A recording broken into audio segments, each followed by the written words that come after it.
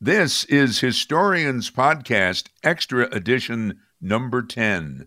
What will the COVID-19 crisis mean for future generations? Some thoughts from Patricia Walsh Chadwick. Patricia is a financial analyst, previously appeared on Historians Podcast, discussing her memoir, Little Sister, which told of her upbringing in an extreme religious community in Massachusetts. Thanks for joining us, Patricia. Thank you for having me, Bob. You've written a blog, and I guess you do that regularly. You write a blog and have an audience for it. And this particular blog, looked at what we might be telling our grandchildren about living through the life-changing pandemic of 2020. First, can you please read us that blog? Yes, I will. Thank you. So the title is, How Long Will It Take? 2 Generations If History is a Guide. My grandmother, even in her late 70s, had a habit she couldn't shake. Whenever she received a Christmas present or a birthday present, she would open it with measured care so as not to rip the wrapping, which she would then put into her pocketbook. Later, when she returned home, she'd run a warm iron over the creases in the paper. "It's as good as new," she'd say, "and now you can use it again." She explained that it was a technique she learned during the Depression, when, as a young wife raising 2 daughters, she, like millions of Americans across the country, had to pinch her pennies. Frugality was a necessary and virtuous way of life and bore no relationship to stinginess. For the most part, the children growing up in that era, my parents' generation, carried the memories, but not the parental anxiety of the Great Depression. They, in turn, became the greatest generation, and upon their return from World War II, were the beneficiaries of the largesse of the federal government. The GI Bill provided higher education and cheap mortgages, while the creation of the interstate highway system created jobs aplenty. Flush with a post-war sense of national security, if not yet economic comfort, and seldom speaking of the trauma of their years on the battlefield, those children of the Depression raised the baby boomer generation, whose primary connection with the dire straits of the decade of the 1930s came from the habits exhibited and the stories told by their elderly grandparents. Just 2 generations removed from the worst economic crisis in American history, they were detached emotionally from that era. As those baby boomers became young adults, they themselves became the first generation in another cycle of crisis and disaster. For a decade, they fought a war in Southeast Asia, a war that seemed to have no purpose, no end, and no friends back home in America. Despite fighting as heroically as their parents had in World War II, they were scorned when they returned to their home country and received little of the government support that had been heaped upon their parents. They, in turn, produced another generation of offspring whose lives were only tangentially tarnished by the blight of Vietnam. And today, the second generation of those baby boomers hardly know the term, the Vietnam War. In a way, that's a blessing. We all have moved on. And now we face a new crisis, one that none of us could have imagined a year ago, despite the warnings by wise people, such as Bill Gates. Today's parents, the children of the baby boomers now raising their own children, are living their worst nightmare, the possibility that COVID-19, a deadly enemy against which there is as yet no weapon, could destroy their family. The virulence of this pandemic is so great that no one alive today has any recollection of the last time the world faced this crisis, because it was a full century ago. All of us will be scarred by this battle with coronavirus, but today's children are much like the children of the Depression parents and the children of Vietnam warriors. They are experiencing it in a different way. Why do Mommy and Daddy wipe down the groceries before putting them away? Why are their grandparents no longer coming to the house to visit them? Why is there no birthday party? Most likely within a year or two, life will return to what becomes perhaps a new normal. But the parents of this crisis will never be as carefree as they once were, because in the back of their minds, they will always fear another COVID lurking in the wings. Today's children will carry an array of memories about how things changed for a time when they were young, but they won't be scarred with the perpetual fear that their parents are experiencing today. And by the time today's children become parents themselves, their own children will think of the year of coronavirus much the way we baby boomers think of the Depression. It was something that happened long ago and seemingly far away.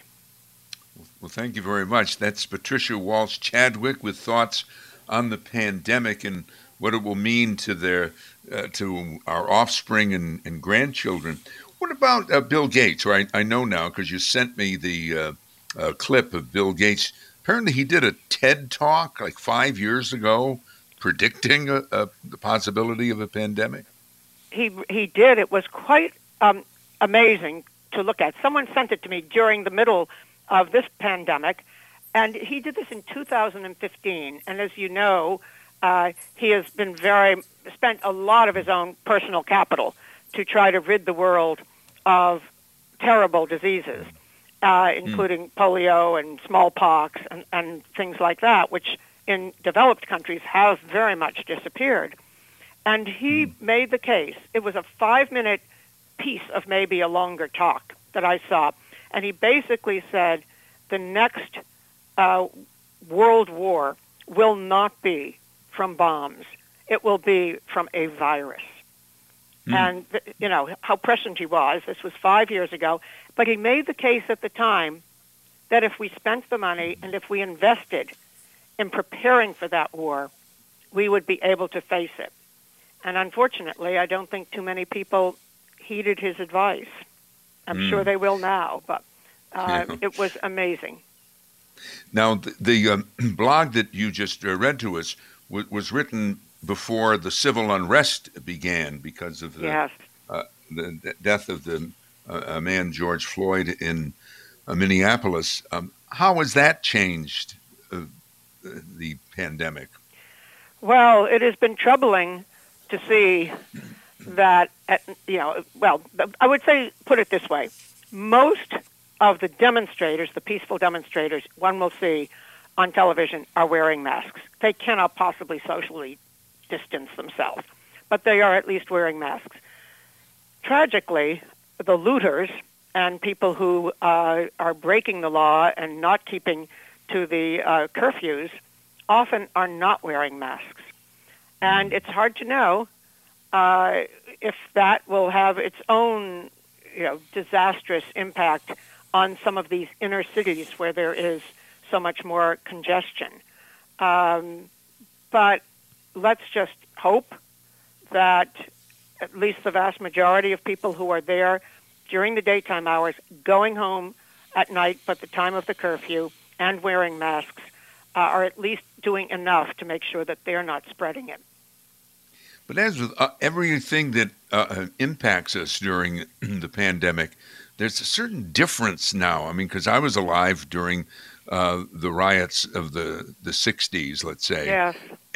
And of course, then we were living a quote-unquote normal life. I mean, you could still go to a restaurant or a church or a bar room or whatever, and it was not unusual to hug people and so forth. So when there was reconciliation, as you see now in some of the protests, thankfully, it's great to see the police holding hands as they did here in very near me in Schenectady, New York, with protesters. But then you think, oh dear, I hope that doesn't make one of them sick. Well, there is that. I do also hope and think that because we did such a lockdown truly across the country, and particularly in the inner city areas, that perhaps we have slowed the path of this thing. We are coming into the summer months, which has a tendency to reduce the insidiousness of the virus. And so, we have to wait, obviously, to see if it comes back in the fall. But you're right. Some of the most beautiful pictures in the newspapers and on television are, a policeman hugging one of the demonstrators. The ones where they've all been taking the knee, I noticed that all of the policemen have their, masks on.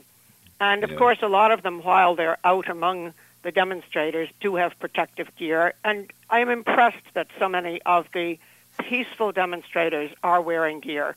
But you're right. I'm sure there will be some negative impact, and it will be interesting to watch. Let's just hope it's not used politically as a way of splitting the country. Now, up here, and maybe I should say Patricia, Walsh, Chadwick's in Connecticut. We're up here in upstate New York, the capital region, Albany, Schenectady, Troy, and Amsterdam, and Saratoga, and so forth. And we're entering the next phase of undoing all the restrictions that the state of New York, as embodied by Governor Andrew Cuomo, was seen on TV every day with an update. Anyway, we're moving ahead, and right now, this week hasn't happened. What's happening as we record it, and the day before we were putting this on the internet, they're letting you get your hair cut, which maybe sounds like a really small thing, but I've been able to get an appointment with a barber for this coming Friday. And I gather you wrote a more recent blog because they must have relaxed that restriction earlier in Connecticut. You've already had your hair done. I have. But my husband also went to the barber shop yesterday, and he came home looking so fabulous. And but tragically, the barber shop that he has used for, I don't know, the last 30 years closed permanently. And he had to find another one, which was not difficult to do. And he was very, very pleased. But in Connecticut, there have been gradual openings. So places like restaurants were allowed to open around the 15th or 20th, I think, of the month, with huge, space between the tables, and most of the seating has to be outside. And I think that I know the dry cleaner has opened up, and I cannot wait to get sweaters that I think I wore for days on end to be dry cleaned. Right. But they didn't allow hair salons to open until June 1st. And I raised my hand to get about the very first appointment. But the woman who runs the hair salon, I've come to know just for years of being in there. And I talked to her about how she survived. And she was, I said, did you apply for the PPP? And she said, yes, because as you can imagine, when you were forced to shut down, she had to furlough everybody. But she paid them over the last 8 weeks or so. And now she's opened up in a way that spaces everybody. And it now means the hours are much longer. So she has an 11-hour day, and she stays there the entire time, 11 hours, 5 days a week. But she also invested her own capital into putting in plexiglass separators around the sinks and around where people work and where the reception desk is. And when you come, she gives you an already wrapped, vacuum-packed gown to put on. And so she thought about all of the important things that had to be done so that when she opened up, people would feel safe and comfortable. And from my standpoint, I thought this was really the wonderful entrepreneurship that exists in this country. It's representative of so many small businesses that have, were terrified that they were going to lose their entire business. And yet, through this period of shutdown, they worked, they did their research, they found out what they needed to do, they invested their own capital, and now she will survive. And so, in a way, the blog was really thanking her and thanking so many small businesses for their leadership and their entrepreneurship and doing what it took to keep their employees. But yet many people are out of work. I mean, at these small businesses. I mean, it hasn't Yes. worked out for everybody. I hate to bring up the negative right away about that. Well, And, it's almost as though our economy is dissected.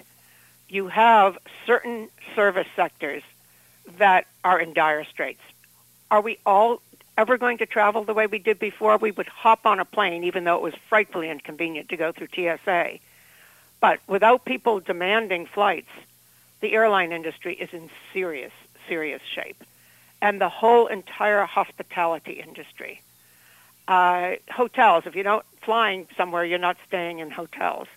And many, many restaurants will not be able to make it.